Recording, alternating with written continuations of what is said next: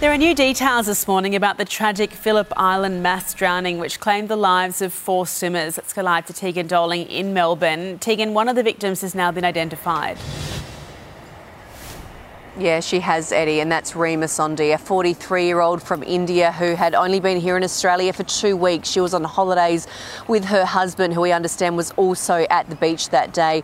Her nephew and niece died at the scene, both in their 20s, and another niece died later in hospital. One of them is a nurse here in Melbourne, the other 2 are university students. Now, we understand that they actually got caught in a rip and were dragged out to sea. That's how this tragedy unfolded.